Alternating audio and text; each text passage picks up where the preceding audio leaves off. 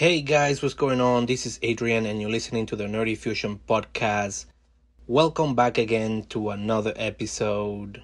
Let me just give you the breakdown right away. Today I'm going to be talking about being an average looking guy, sex, and maybe some F1 towards the end. We'll see if I have time. You know what the deal is with me, if you've been listening for a while. But yeah, let's jump in right away. And I want to start by quoting Jim Jeffries. I remember he once said that he's a solid 6 because he's not too ugly, he's not too handsome, and I feel I'm a solid 6. Nobody's gonna be like, ugh, who's this animal? I have a face that is very easy to forget. And I'm not excited that I'm an average guy, but I'm happy that at least I'm not an ugly guy, because being an ugly guy is sad, but you know what's worse than that? Being an ugly girl. Being an ugly girl is a tragedy. Hey, don't you cancel me? I tell you what, it sucks when you're not as big as Joe Rogan. They will cancel my ass really quick, I tell you that much. But if you just listen to what I have to say first, it's still going to sound horrible. But, you know what? It's going to be the truth.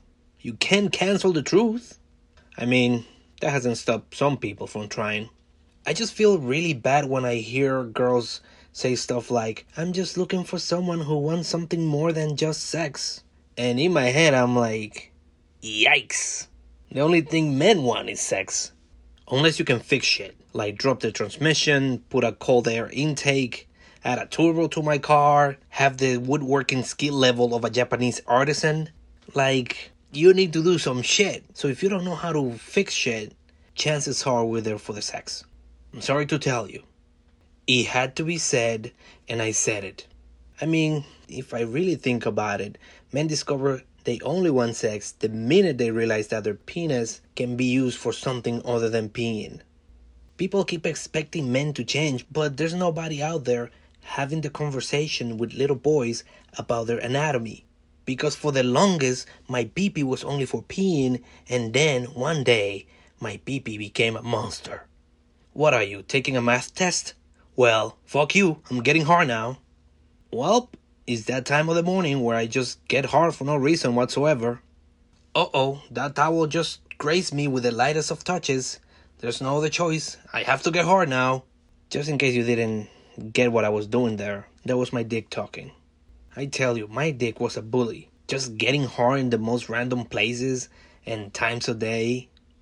And that used to scare the shit out of me. I used to hide whenever that happened. Like, what the fuck is going on? Why is my dick getting hard? What the fuck? Which seems crazy because all of you guys now know what to do. But as a kid, you don't know. So there I was hiding, trying to pray my boner away. And you probably know by now that doesn't work. But then you find out all you have to do is rub it or stick it in something and the boner goes away. So, yeah. We need more parents having that difficult talk with the kids. Anyway, going back to it. Men only want sex. We are simple-minded creatures. Like I said, the minute you discover sex, that's like, alright, this is all I want to do now. Sex is really society's driving force. What, you think I work this hard because I have to? No, I need to have a better nest than the fucker next to me.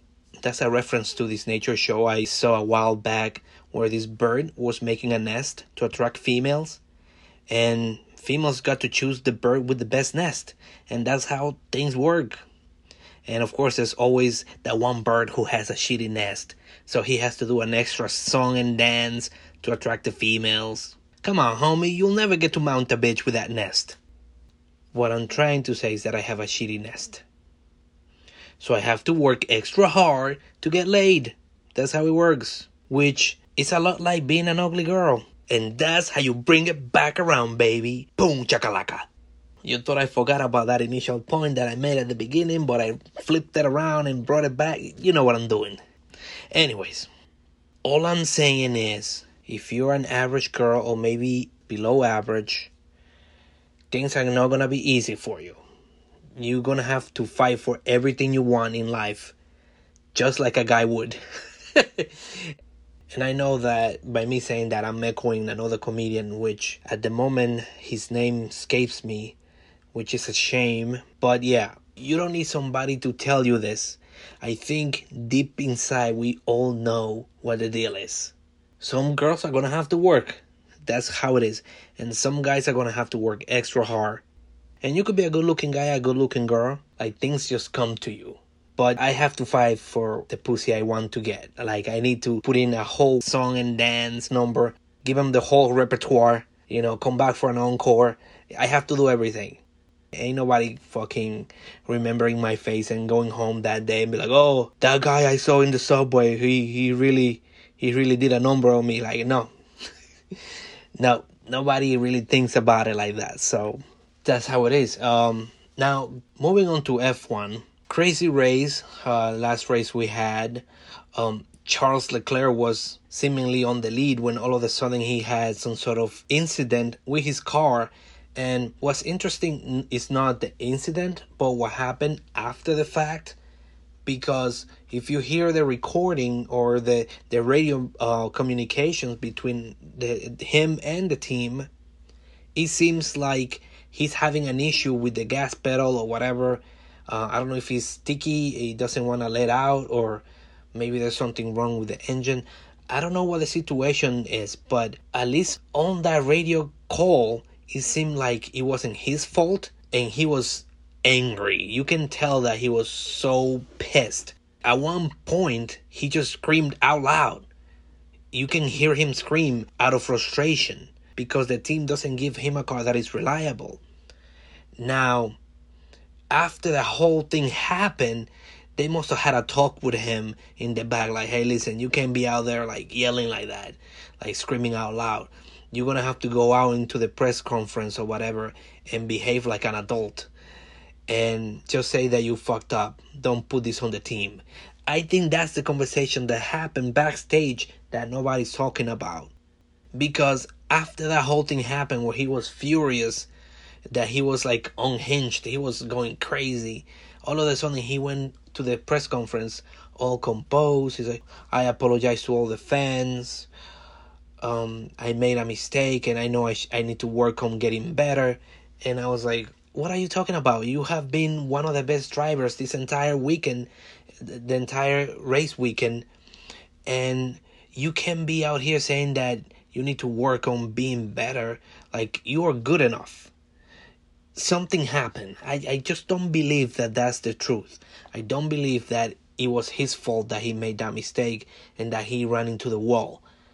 I think Ferrari has been having reliability issues with that car, and Charles got a little crazy, and then they told Charles, like, yo, keep it down. Don't be acting up like that on TV, whatever, and we'll fix this privately. I think he took one for the team. That's what I think. But hey, don't take my word for it, alright? I just feel sad that he didn't win that race because he has been doing really well lately. But yeah, and on that disappointing note, it's time to end the episode. Thank you for listening, and I'll see you on the next one.